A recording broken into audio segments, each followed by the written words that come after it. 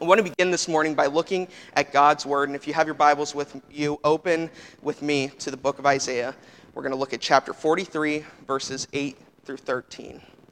And if you don't have your Bibles on you, we're going to put it on the screens. And if you guys will all rise with me for the reading of the Word.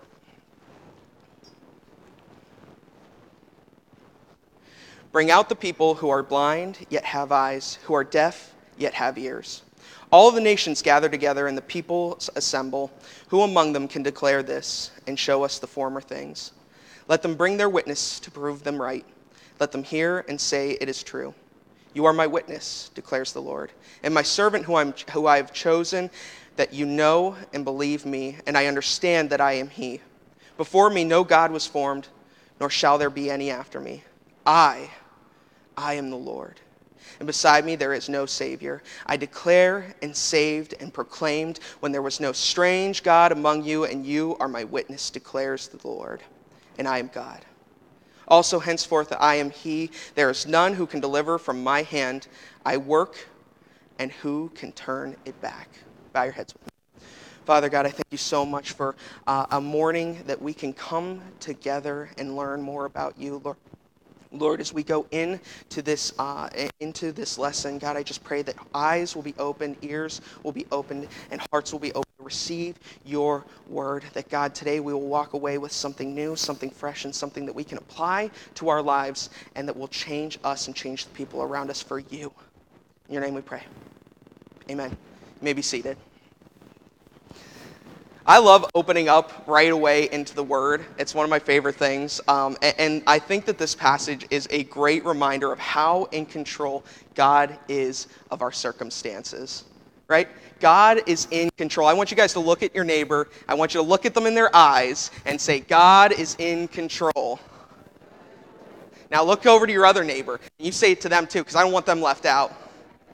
Yes, God is in control. Amen. Now, I want to emphasize to all of you out there that I am the youth pastor. So, you're going to have to hear about some of my millennial obsessions. And one of those is The Office, which is one of the greatest comedies that is out there. My dad is here right now, and he's shaking his head because he hates it. He thinks the humor is dumb, but I think it's hilarious. And today I'm not going to be talking about one particular episode, but a story I recently heard about the casting of The Office. So one of the main characters, his name's Jim Halpert, is played by a man named John Krasinski. And you guys might have heard about him from his time working on The Office or from a number of other projects that he has done since. But this show, The Office, was his first big break. And crazy enough, it seems like that almost didn't happen for him. When he was in the waiting room and he was waiting to be called in for his casting call, a man was sitting by him and he asked if he was nervous for the interview. And John Krasinski's response was, no, either you get these things or you don't. But I'm terrified for the person creating the show because, I just feel like Americans have such a track record of taking brilliant shows and ruining them. Now, little did John Krasinski know, but he was speaking to the executive producer, Greg Daniels. Now, he still went on to get the job, obviously, but it kind of does highlight the importance of knowing who it is that we're speaking to, right?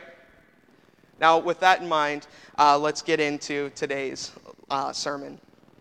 So if you guys haven't been here recently, or if you've forgotten, we are working through the book of Mark. And last time that I was up here, I told you guys the book of Mark is actually one of my favorite books because it's kind of like made for ADD people because it's all over the place. It's actually called the action gospel, and it moves quickly from one story to the next, and it can seem kind of disjointed at first glance, but know this. John Mark worked closely with Peter, who was the one who experienced all this when recounting the life and ministry of Jesus, but he was guided by another. As with all biblical authors, we know that the Holy Spirit inspired their work. And this is important because the stories that we're going to be looking at today are kind of separated by some time, but they are consecutive, and there's a reason for this. We're going to be looking at 2 healings that Jesus performed, and through this, we are going to see how Jesus reveals. And like I said, at first, these stories kind of seem disconnected. But as we read them, hopefully you guys see a theme developing. And I also want you to listen for similar phrases and events. And I want to look at the first of those healings, and it's in Mark 7:31 through 37. And I'm going to read that for you. Then he returned from the region of Tyre and went through Sidon to the Sea of Galilee in the region of Decapolis.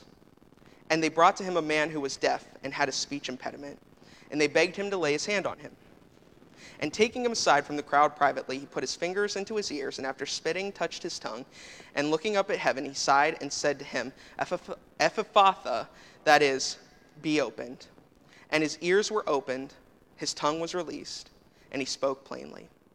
And Jesus charged them to tell no one. But the more he charged them, the more zealously they proclaimed it, and they were astonished beyond measure, saying, He has done all things well. He even makes the deaf and hear and the mute speak.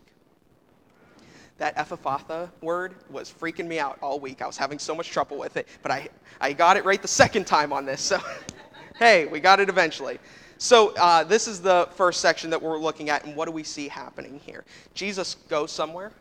He meets someone in need. He looks to heaven to pray. He heals that person with a sigh and tells them to keep it quiet after performing the miracle. And in this, we see some significant actions, and I want to break down those a little bit for you so that we can understand what's happening here. So first, he sticks his fingers into the man's ears and touches his tongue after spitting. And I don't know about you guys, but at first I'm looking at this and I'm going, Jesus, that's nasty. That's real gross. But there is a reason for this, and I want to explain that because I don't want you guys going around praying for healing while sticking your fingers in people's ears and spitting on their tongues. That's not COVID safe. We can't be doing that, people. No spitting in mouths. So what he was doing here was showing the power within himself to heal. The application of the healing was all from himself. It was his own fingers that he put into the man's ears. It was his own spit that he put on his tongue, for Jesus alone heals. Now, the next thing that we see is that Jesus sighed. Why did he sigh? Some think that it's because of the sins the man he healed would be endangered of, the tongue sins. So after restoring his speech to him, he was free from anything that he would say, anything that would speaking out against the Lord, and having a foul mouth. He was free from that before. Now he is healed, and so he might be in danger of those. Or it could have been his great compassion for the man, and I believe it may have been a combination of the two. But what we know for sure is that it wasn't because the task was too difficult. Then Jesus commands that they keep the miracle silent. But the people were so blown away that they can't keep their mouths shut. They exclaim, He has done all things well. He even makes the deaf hear and the mute speak. So the first healing that we see here is of deafness. Now we're going to skip forward a little bit, and our next healing is found in Mark 8:22 through 26. And they came to Bethsaida, and some of the people brought him a blind man and begged him to touch him. And he took the blind man by the hand and led him out of the village.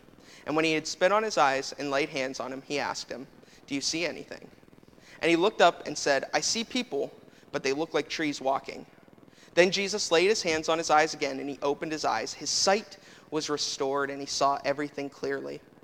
And he sent him home, saying, Do not even enter the village. So our second miracle is Jesus healing the blind. Now, something to note about these miracles is that they are the only two that appear in Mark, that they are closely related. There are a lot of similarities in this miracle account to the healing of the deaf and mute man back in 7:31 through 37. In both cases, it is other people who bring the person to be healed to Jesus. And in both cases, they beg Jesus to touch the man. Both times, Jesus takes the man away from the crowd And in this case, he actually takes him by the hand and leads him out of the village, which is a beautiful picture of Jesus' personal care and his compassion for the man. And in both miracles, Jesus uses spit as a part of the healing process. With the deaf and mute man, he spit and touched the man's tongue. And in this case, he spits on the man's eyes. And then both miracles, after Jesus heals the man, he commands them not to tell anyone about what happened. So there are a lot of similarities between the two accounts, but the big difference in this healing is that it took place in stages. Now, how bizarre is that? This miracle is taking place in 2 stages. And in fact, this healing of the blind man is the only example of a 2-stage healing in all of the Gospels. All of the other healings that Jesus recorded for us, that was recorded about Jesus in the Gospel, are instantaneous and complete. Jesus gives the command and boom, that person is healed and they are walking free. So this begs the question, why not here? Why did this healing take place in stages? Was it more difficult of a healing than others were? Was Jesus tired? Was he having an off day? He was like, I'm not really feeling it today. Let's see if I can get this done. No, absolutely not. So there was another reason why Jesus might have healed this man in stages. One thing I want you to notice about this miracle is that Jesus never gave an actual command for the healing. Often when Jesus healed, he would be like, rise up and walk, or he said, like he said to the deaf man, be opened, or he would make the pronouncement like, your faith has healed you. But he doesn't do that here. There is no command, no pronouncement of healing. Instead, Jesus merely asks a question. Do you see anything? And that's highly significant. In other words, Mark doesn't see this as a failed miracle. He doesn't see this as Jesus having made a mistake, or that he only succeeded part way. But rather, he is simply recording how Jesus performed this particular miracle. And by the words that Jesus uses and the question that he poses, it is clear that Jesus intended to perform this miracle in stages. By asking the man this question after the first stage of healing, Jesus was making it clear to any witness that this miracle did not take place all at once. And I love the man's answers. Jesus asked him, do you see anything? And he says, I see people, but they look like trees walking around. Trees walking? No, this is not some scene out of Lord of the Rings where you have all these Ents walking around. And I'm sorry, that's another one of my millennial references for you. Nerd one too. Sorry. And this is just how he described the partial vision his partial vision in the healing. And Jesus had restored his vision part way, but things were still a little bit blurry for him. So he looks around and he can see the forms of people walking around, but no details, and it's sort of like trees walking. By the way, his answer to Jesus means that it's likely that this man was not born blind, but had become blind some point at his life, because he obviously had some conception of what trees looked like in order to make this statement. And so Jesus asked, do you see anything? And the man answers, I see people like trees walking, and the healing has begun. Now that is a miracle in and of itself. I don't know about you guys, but I know that I can't just spit in a blind man's eyes and restore even partial vision to his sight. But Jesus was not going to stop here. Once more, Jesus put his hands on the man's eyes, then his eyes were opened, his sight was restored, and he saw everything clearly. And Jesus sent him home saying, don't go into the village. When verse 25 says Jesus put his hands on the eyes, that most likely means that he put one hand on each eye, and now we get the complete healing. The man's eyes were opened, his sight was restored, and he saw everything clearly. And the word restored here means restored to a former state, which is another indication that this man was probably not born blind. And the word clearly means clearly and from a distance. And so not only could this man see again, but he was Mr. Eagle Eye now. He could see long distance. And he could see things clearly. Again, he could see things clearly and from a distance. And notice Mark says that he could see everything clearly. Now, the text doesn't tell us one way or another, but I'd be willing to wager that this man's eyesight was better than it had ever been before. This was a complete healing in every way. And Jesus tells him not to go into the village, and the implication here is that Jesus does not want him to tell anyone about the healing. And we have seen that this is a common theme in the Gospel of Mark. But back to our original question. Why did Jesus do this? Why did he do a two-stage miracle of healing? We know from Jesus' track record that he could have easily healed this man. He could have walked up to him and said, "Hey, you are healed. Your sight has been restored." But he chose not to. Why? Because Jesus' miracles were not just miracles for miracles' sake. He wasn't just healing people just to heal them. They were also vehicles for teaching.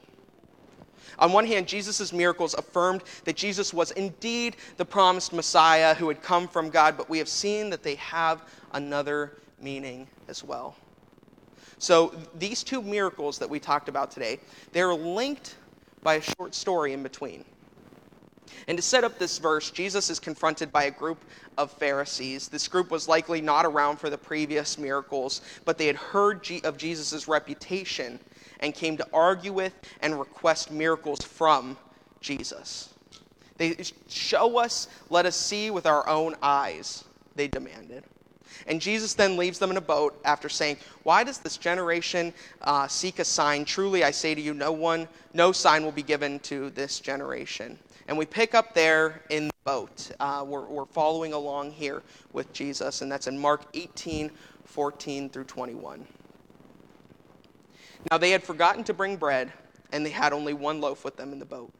And he cautioned them, saying, "Watch out, beware of the leaven of the Pharisees and the leaven of Herod." And they began discussing with one another the fact that they had no bread. And Jesus, aware of this, said to them, "Why are you discussing the fact that you have no bread? Do you not yet perceive or understand? Are your hearts hardened? Having eyes do you not see, and having ears do you not hear, and do you not remember? When I broke the 5 loaves for the 5,000, how many baskets full of broken pieces did you take up?" They said to him, 12. "And the 7 for the 4,000, how many baskets of full broken pieces did you take up?" And they said to him, 7. And he said to them, "Do you not yet understand?" So the disciples are in the boat with Jesus, and he says that they should be aware of the Pharisees and Herod because they are like leaven. Now, this was a reference that a small amount of yeast can affect a large amount of bread dough when they are mixed. And yeast was a common Jewish metaphor for an invisible, pervasive influence. And often, as it is here, is tied to a corrupted influence. And in this context, yeast refers to a gradual increase of unbelief. This lay behind the Pharisees' request for a sign, even though their minds were already made up about who Jesus was. They had already decided who Jesus was in their minds, but were still asking for a sign. And so it was with Herod. As indicated by Jesus' question, this attitude had affected the entire nation of Israel. And he warned his disciples against it. In contrast, he called them to faith and understanding without signs. But that's not what the disciples got from it, right? They heard Jesus talking about yeast and thought it was in reference to how little bread they had brought with them on the boat. They look at him and they say, "Oh man, Jesus is talking about yeast. He's probably just really upset that we only brought the one loaf with us." Now, unlike the Pharisees, they had witnessed the miracles and yet still didn't understand the truth about Jesus. Jesus then questioned them about their lack of understanding, and our key verse for this whole section is found in verses 17 and 18, and they shine a light on the rest of the whole section. "Do you not yet perceive or understand? Are your hearts hardened? Having eyes do you not see, and having ears do you not hear, and do you not remember? Do you not see? Do you not hear? Do you not understand?" Hopefully you're seeing the connection here, but if not, we're going to read this last section, and I'm sure that it will be revealed to you. So,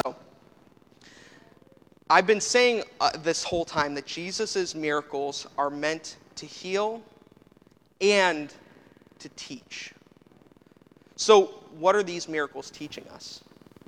Well, each of the diseases that Jesus was healing were symbolic of some spiritual need in our lives. Deafness is symbolic of our stubborn refusal to hear God's words. Have you guys ever been there before? Stubbornly refusing to hear God's words. I know that I have.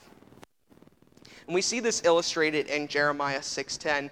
It says, "To whom shall I speak and give warning that they may hear? Behold, their ears are closed, they're deafened, and they cannot listen. Behold, the word of the Lord has become a reproach to them. They have no delight in it." And blindness is symbolic of our spiritual blindness. That is our lack of spiritual understanding. So if physical blindness is symbolic of spiritual blindness and our lack of understanding, then the two-stage healing we read about makes perfect sense as the prelude to the next section where Peter confesses Jesus Christ as the Lord. Let's look at Mark 8:27 through 30. "And Jesus went on with his disciples to the villages of Caesarea Philippi. And on the way he asked his disciples, 'Who do you say that I am?' And they told him, 'Who do the people say that I am?' And they told him, 'John the Baptist, and others say Elijah, and others one of the prophets.' And he asked them, 'But who do you say that I am?'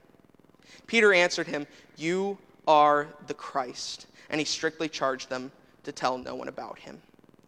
Now, Caesarea Philippi, where they were, was a city about 25 miles north of the Sea of Galilee, and there were actually a number of Caesareas at that time, and they were all named after Caesar. And this particular city had been rebuilt by Philip the Tetrarch, and so it had the designation Philippi added to it. And I want you to note Mark's phrase, "on the way." This phrase is repeated 7 times in the next few chapters and represents a theme of sorts for this section. See, Jesus and his disciples are on the way, first to Caesarea and then to Jerusalem, but in another sense, they're on their way to discipleship. The Christian life is often likened in Scripture to a path or a way, and Jesus, in fact, said, "I am the way, the truth, and the life." And early Christians were even called followers of the way. So they are on the way when Jesus asked them a question, just like he asked the blind man a question. "Who do people say I am?" And they answer him with some of the popular opinions about Jesus in their day. Some say John the Baptist, others say Elijah, and still others one of the prophets. These were the exact same opinions that were being floated back in Mark 6 when King Herod was wondering who Jesus was, and he was getting a little bit freaked out because he was thinking, this John the Baptist guy is back. So, these are the popular opinions of who Jesus is. But Jesus doesn't just want to know what the people think. He wants to know what the disciples think. So he asked, "But what about you? Who do you say I am?" Now, Peter, always the bold one, always the first to speak first and think later. Peter, who so often has to swallow his words in Scripture, Peter speaks out for the disciples here, and for once, he gets it right. Good job, Peter. Peter replied, "You are the Christ." And the word Christ is simply the Greek word for the Hebrew word Messiah. And so Peter is proclaiming that Jesus is the Messiah. He is the Christ that God promised in the Old Testament and has now sent into the world. And although Jesus has been demonstrating that he is the Christ again and again, and by his miracles, this is the first time that the actual word Christ appears in the Gospel of Mark since the very first verse where Mark wrote, "In the beginning of the Gospel about Jesus Christ, the Son of God." So everything in Mark's Gospel has been pointing forward to this confession from Jesus' earliest miracles to his opening of the ears of the deaf, to his opening of the eyes of the blind. But now Peter is the first to boldly make the good confession, "You are the Christ."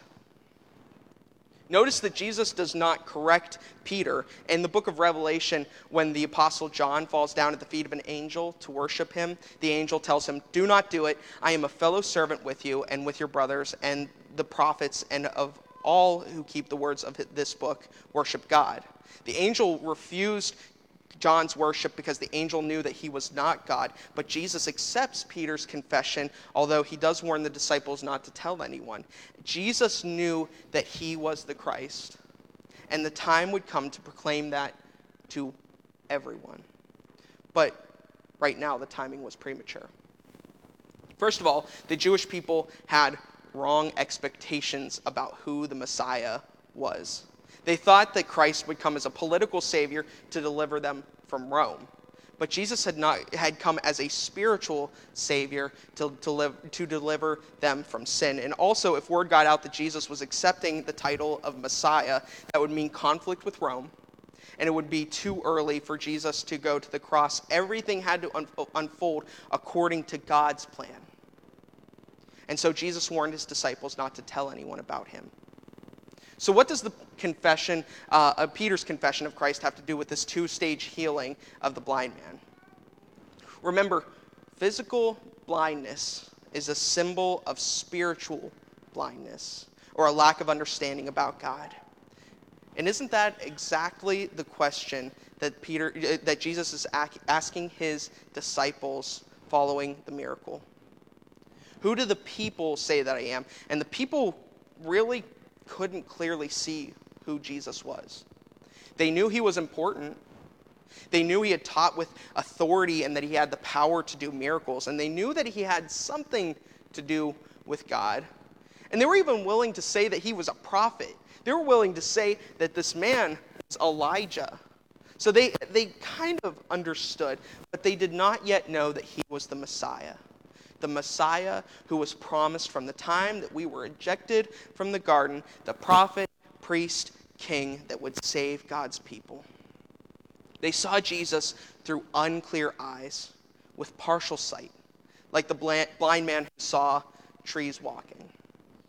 But then Jesus asked the disciples, "Who do you say I am?" Peter answered, "You are the Christ." Mark gives us the abbreviated version of Peter's words, focusing our attention on Jesus' identity as the Messiah.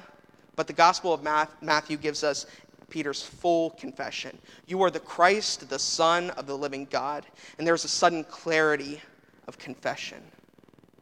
A God-given understanding of Jesus' identity, just as the blind man needed Jesus' full touch to see fully and to see clearly once again. And so we can see that this two-stage healing was meant as a prelude to prepare us for the two confessions of Jesus' identity to follow. The people's confession, which showed a partial understanding of Jesus and a partial understanding of his mission here on earth. And then the full clarity of Peter's confession, "You are the Christ." Now here's where I'm going to stop in this story.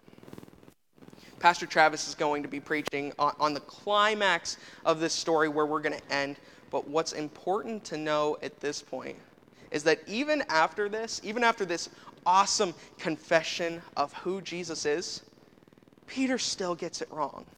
Peter still messes up. He didn't yet understand who the Messiah is. One of the most important questions that you will ever have to answer in your own life is, who is Jesus Christ? If he was just a good teacher, well, there have been lots of good teachers over the years. Or if he was just a prophet, well, there have been lots of prophets too. If he was just a man, then you can easily dismiss him. You know, if he's just a man, then you don't have to listen to what he says. But if he is the Christ, the Son of the living God, then that is absolutely necessary that we respond. In fact, your eternity is fused directly with your understanding of who Jesus is and accepting him into your life. It is that important. So let me ask you this. Do you see clearly who Jesus is this morning? Or do you just see trees walking? Do you see Jesus as just your friend, your buddy? Jesus as your genie in the bottle? Is he just a source of good advice for healthy living for you? Is he just the one who hunts us down when we mess up and finds the wrong things in our life? No. Jesus is our deliverer, our Savior, and our life. He humbled himself to die for us because he loves us, and that is who Jesus is. Now, we don't come by that knowledge by ourselves. And we see that from the disciples. Eventually, they would come to realize this, but it was only after Jesus' death, his resurrection, and the pouring out of his Spirit. John 16:13 says, "When the Spirit of truth comes, he will guide you into all the truth, for he will speak not on his own authority, but whatever he hears, he will speak, and he will declare to you the things that are to come." If you want to see Jesus for who he is, you need to pray for his Spirit. Today we have access to the Spirit who reveals all truth. How great is that? Today we don't have to wait. We don't have to wait for Jesus to go to the cross. He's already done it. His Spirit's been poured out. You don't have to go home and wait and wonder when Jesus is going to reveal himself to you. All you do is get on your knees and say, "Jesus, show me who you are. Holy Spirit, show me who Jesus is." Because there's a difference between me telling you who Jesus is and you knowing who Jesus is. Jesus reveals himself to us in this way. I pray today that God would open your eyes that you might see the glory of God in Christ the Savior. Jesus asks you this morning, just as he asked the disciples so long ago, "Who do you say I am?" And I pray that you might reply just as Peter did. "I believe that you are the Christ, the Son of the living God." Let's pray. Oh, gracious Heavenly Father, I thank you so much for pouring out your Spirit on us and giving us your Son who died for us. God, I pray that today each person here in their seats would understand who your Son is, God, that he's not just a prophet, that he is not just a teacher, that God, he is the Messiah, he is the deliverer, he is the Savior.